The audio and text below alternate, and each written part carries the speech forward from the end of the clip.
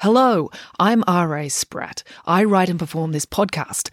If you'd like to support the show, I'm a children's author, so you can buy a book by me, or you can buy me a coffee by going to buymeacoffee.com/storiesrasprat. It's an easy way to make a small thank you gift to the show so I can keep kicking this can down the road. The podcast directory you're using right now should have a link to my Buy Me a Coffee page in the show notes, or you can type it into your browser. That's buymeacoffee.com/storiesrasprat. All contributions are gratefully appreciated.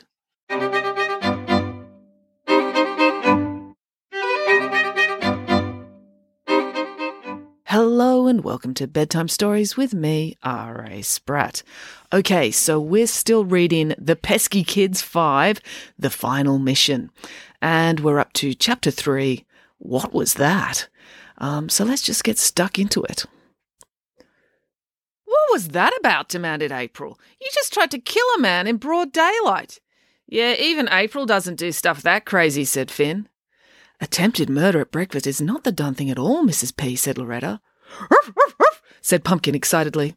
He was the only one who wanted Mum to go back in and attack the chef again. Mum wasn't listening. She was all worked up, her eyes blazing.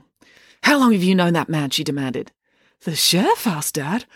Well, I met him for the first time a couple of months ago when I had to go in and apologise for April's behaviour, but I believe he's been there for several years. He's not a chef, said Mum. That man was an agent for the collective for over a decade. Yeah, well, that explains why he never cleans anything, said April. He's not been trained properly. Oh, he's been trained, said Mum, but not in cooking. Not cooking food, anyway. Well, what's he doing here, then? Asked Loretta. He botched a major operation, said Mum. Dozens of people didn't die as a result. Then he simply disappeared. No one's seen him since. That was 12 years ago. And you say he's been here in this tiny backwater town cooking egg and bacon rolls? It doesn't make sense. They're really good egg and bacon rolls, said Joe. No, said Mum, it's too much of a coincidence. Maynard hides my family here, and a long-lost operative is here too. She glanced back through the window and quickly turned away because the chef was still watching them. And he's never tried anything? He's never tried to grab you or make you give him information? Oh, he did threaten April once, said Finn, but she totally deserved it. She was standing on his table yelling at his customers at the time. But why would he be here in Currawong? Asked Mum. Oh, perhaps, said Dad, there's a small chance that maybe you're a little bit mistaken. What? Said Mum. Well, said Dad, trying to be diplomatic, if no one has seen this man for 12 years, he would probably look very different now. Perhaps the chef merely looks like the man you remember. I know it's him, said Mum. How? Asked Loretta. Did he have some sort of distinctive scar or tattoo? No, said Mum. Scars and tattoos can be faked. But if you look into a man's eyes while you try to strangle the last breath out of his body, you can see right down into his soul. I would recognise him anywhere. Okay, Mum, just so you know, you're coming across as nutty as a high-protein energy bar, said Finn. You might want to tone back the crazy conspiracy theories just a little bit. I'm not mad, said Mum. You have been under a lot of pressure lately, said Dad. Stress can do all sorts of things to your mind. It can make you confused. It can make you see things that aren't really there and hear things that aren't really there and not be able to tell the difference between things that are there and aren't there.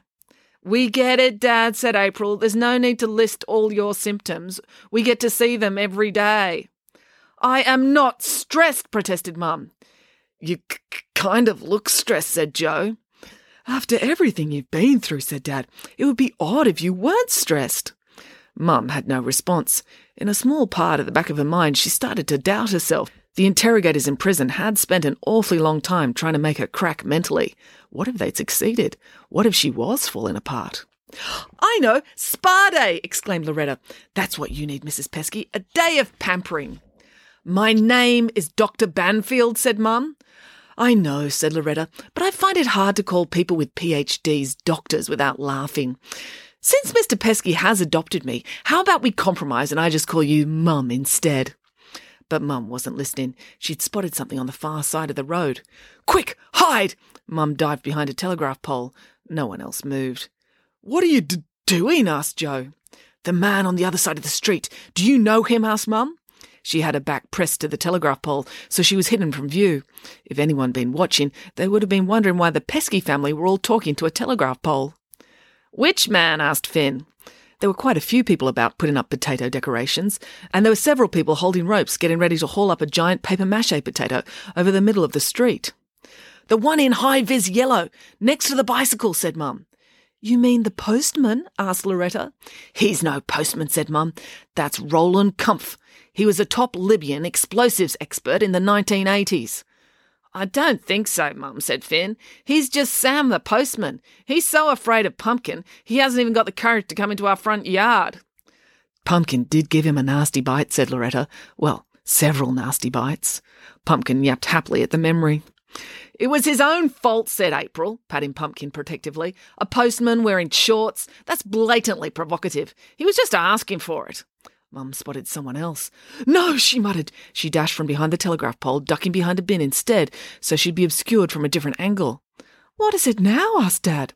Mum pointed to the window of the Good Times Cafe. "Surely you don't want to go back in for the bubble and squeak?" asked Finn. "The woman in the reflection," said Mum. They realised Mum wasn't looking into the cafe, but at a person reflected in the glass. "That's Olga Romanoff. She was a legendary operative for the KGB. Even Stalin was frightened of her." April gave up trying to see anything in the reflection and turned to look across the street. She burst out laughing. "Ha! That's just Mrs. Bellamy. She's a batty old lady." "April," chided Dad, "you shouldn't disrespect the elderly." "I respect the elderly," said April. "I always take the time to stop and talk to the people at the old folks' home." "No, you don't," said Finn. "You stop to yell at them." "Well, they're always watering their garden when they shouldn't," said April. "They're so old they should know about water restrictions. I'm informing them of their civic duty." "We should get away from here," said Mum. "She's got a pram. She could have a bomb in there." Now all the Peski kids laughed. "It's not a bomb," said Joe. "It's a cat." "Called Princess Anastasia," added April. "That's one of the battiest things about her. She takes her morbidly obese cat out for walks so it can get some fresh air. Then she complains when Pumpkin helps it exercise by playing with it." "You mean trying to eat it," corrected Finn. Same, said April. "I swear that's her," said Dr. Banfield, risking a glance around the side of the bin. "We had to memorise the appearance of every known enemy agent." Have you had your eyes tested recently?" asked Loretta. "I know you are a terrifyingly competent international operative, but you are also over 40, and perhaps it's time for you to get a stronger prescription in your glasses." "My eyesight is fine," snapped Mum. "What about your brain?" asked April. "Perhaps it turned to mush from eating all that prison food." Mum was taken aback. "April, that's no way to speak to your mother," said Dad. "She's been under a great deal of stress lately. And by lately, I mean for the last 25 years. If she has started seeing infamous enemy operatives everywhere, it's not surprising." "I haven't gone mad," protested Mum. "Of course not," said Dad kindly, taking her hand and patting it. "But stress can do terrible things to the human brain. After Professor Maynard kidnapped me and forced me to move here, one day I forgot to water my delphiniums, and it was a hot day, and they all withered and died. I cried and cried like a baby for 3 days, and I think that had more to do with stress than the actual delphiniums. Although," Dad sniffed, "they were beautiful plants. They didn't deserve to be cut down so young." Dad sobbed. "I'm not suffering stress," said Mum. "Of course you're not," said Loretta. "Stress is so 20th century. You're suffering from PTSD. "Painfully thick stupid disease?" asked April. "Post-traumatic stress disorder," said Loretta. "Perhaps you should see someone," said Dad. "Good idea," said Loretta. "The town psychiatrist is due back in 4.5 months. Do you think you can hang on to the shreds of your sanity for that long?" Mum wasn't listening anymore. She was watching Mrs. Bellamy turn the corner and disappear from view. "We should regroup at the safe house to strategise," said Mum. "OK," said April, "you do that, but we're going to go and regroup at school to get educated because we're kids and we haven't got time to chase imaginary spooks about the streets of Currawong." "But, Mum, didn't you say you wanted to come and see our school?" asked Finn. "Why would she want to do that?" asked April. "It's the place where we spend all our time," said Finn. "I think it's normal for parents to want to see their child's school." Please, said April. If you're still expecting our parents to behave normally, you're the one whose brain's fried. Of course I want to see it, said Mum, although her tone wasn't terribly convincing. But there's something I need to take care of first. Huh, said April. Whenever you or Professor Maynard say you're going to take care of something, it never means you're going to feed a newborn kitten with an eyedropper full of milk. Come along, Bertha, said Dad. I've got some chamomile tea at home. The packet says it's supposed to be very restful. And that is the end of the chapter. But let's keep going. Let's go on to Chapter 4, Diversion. April stalked down the main street, a few paces ahead of the others. She would have quite liked to kick something, but the town had been tidy for the upcoming potato festival, and there was nothing to kick. Up ahead of them, the large papier-mâché potato was about to be raised. It was roughly the size of an Indian elephant, so it was not a simple job. 4 ropes were attached to 4 telegraph poles, 2 on either side of the street with pulleys to help lift it. Right, said the fire chief. On the count of 3, we all heave together. 1, 2, 3, heave! Unfortunately, at the exact moment the fire chief said heave, Pumpkin recognised one of the rope pullers. It was his old friend, Sam the postman. Pumpkin yelped a bark of delighted recognition and rocketed forward to say hello. The problem was, Pumpkin's idea of how to say hello to a postman was to sink his razor-sharp teeth into the postman's naked calf. "Ah!" screamed the postman, partly from shock and partly from the very real pain of having 42 teeth pierce his leg simultaneously. Pumpkin loved this attention. He bit down harder. The postman let go of his rope to try to detach the dog. The cable whistled up through the pulley, and the huge potato swung away from the limp rope. "Look out!" cried the fire chief, although it was unnecessary. No one in the street could take their eyes off the unfolding disaster. The big potato swooped across the street. 2 pedestrians were able to leap out of the way, but there was a parked car, and parked cars can't leap anywhere. The potato slammed into the side of the bright red SUV. Luckily, the papier-mâché was still quite wet, so the huge potato hit the car with more of a splat than a thud. There was a moment's pause, then muffled screaming. "I think there's someone in the car," said Finn. Joe's natural heroic instincts kicked in. He ran around to the driver's door and yanked it open. The screaming became deafening. Joe reached in and pulled out Daisy Odensdotter. "It's okay, you're safe," Joe assured her. "The car was hit by a giant rock," wailed Daisy. "I could have died." "It was just a potato made out of papier-mâché," said April. "The whole thing probably only weighs 50 kilos. I doubt it even dented your car." She kicked the car to demonstrate how robust it was. "It was terrifying," said Daisy. "Hold me." She threw herself at Joe's chest. He wrapped his arms around her reflexively to stop himself toppling backwards. Then there was a second bout of screaming. "Ah!" Joe looked up to see who it was. At first his brain couldn't comprehend what he saw. It was as if he'd jumped in a time machine, gone forward 30 years into the future, and was watching an older version of Daisy screaming again. Then his brain figured it out. This must be Daisy's mother. "What have you done to my beautiful car?" she cried. "It's only paper, flour and water," said Finn. "It should come off easily enough." "It's a mess!" yelled Mrs. Odensdotter. "Who did this to me?" "It was an accident, really," said Loretta. "An unfortunate consequence of circumstance." "It was the dog that did it," accused the postman, still clutching his leg. All eyes turned to Pumpkin. He sat dutifully at April's heel, his tail wagging vigorously. He was having a fabulous morning so far. "That's it," said Mrs. Odensdotter. "I'm reporting you lot to the police. You're a menace to society." "No, Mum, you can't," cried Daisy as she nestled into Joe's arms. "Not now Joe is my boyfriend." "What?" exclaimed Joe. He looked down and realised he was still holding Daisy. He let go of her quickly and stumbled backwards. "No, I'm not." "Are you the boy who broke my Daisy's heart at the cockroach race ball?" demanded Mrs. Odensdotter. "She told me all about you." Joe desperately tried to say something in his defence, but his tongue couldn't form words. There wasn't enough oxygen getting to his brain. "No," said Loretta firmly, stepping forward. "Joe is not Daisy's boyfriend, because Joe is my boyfriend." Finn made a strangled noise in the back of his throat. Finn had been secretly in love with Loretta since he first saw the morning sunlight glistening off her silky black hair as she crashed Vladimir through Dad's flower beds. Hearing that Joe was Loretta's boyfriend made Finn feel like he'd been punched in the heart. Joe was equally distressed. "What?" he cried. This was going from bad to worse. "I'm sorry, Joe," said Loretta. "I know it's a lot for you to take in, but 6 weeks and 3 days ago, you bought me an ice cream." Daisy and her mother gasped.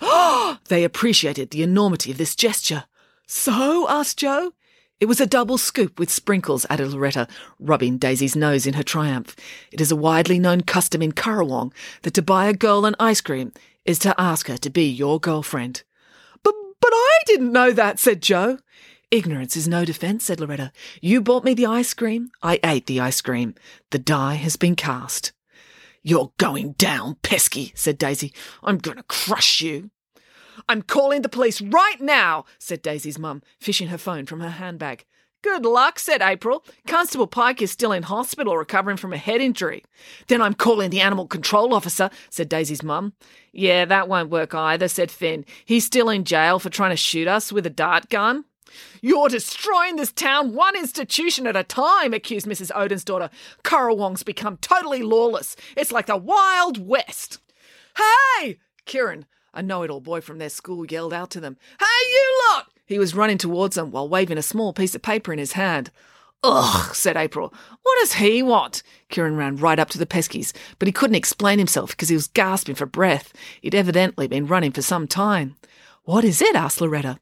Kieran's mouth opened and closed, but no words came out. He reached into his pocket and pulled out an asthma inhaler. He handed the slip of paper to Joe and took a deep inhale of Ventolin. "What is it?" asked Finn, trying to read over Joe's shoulder, but it was hard because Joe was so much taller. "We've been invited to tea and scones by the president of the Country Women's Association," said Joe. "Oh dear," said Loretta. "You're going to get it now," said Daisy, a smug grin on her spiteful face. "Don't even talk to them," said Mrs. Odin's daughter. "If the CWA are involved, they'll all get their just desserts." "Not dessert," said Joe, "just scones." "They'll make mincemeat out of you," said Mrs. Odin's daughter, "and it's nothing less than you deserve. Come along, Daisy. Get in and I'll drive you to school." "Are you sure that's roadworthy?" asked Finn, looking at the SUV with a giant potato stuck on one side. "No one asked you, nerd," retorted Daisy as she slammed the door. They drove away, narrowly missing Sam the postman, whom Mrs. Odin's daughter had no chance of seeing through all the papier-mâché. "Well, I don't care what anyone says," said April. "I'm not going to be late for school just to drink tea with a bunch of old ladies." "Oh, no, you can't ignore a summons from the CWA," said Loretta. "Why not?" asked Finn. "You just can't," said Kieran. He'd recovered himself enough to speak. "They run this town," said Loretta. "Then they're doing a really bad job," said April. "This town is a shambles." "But that's their genius," said Loretta. "They run it on Machiavellian principles. The town veers from one chaotically organised festival to the next.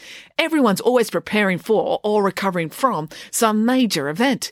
It's chaos, and chaos is the perfect environment for manipulative, passive-aggressive old ladies to wield their power."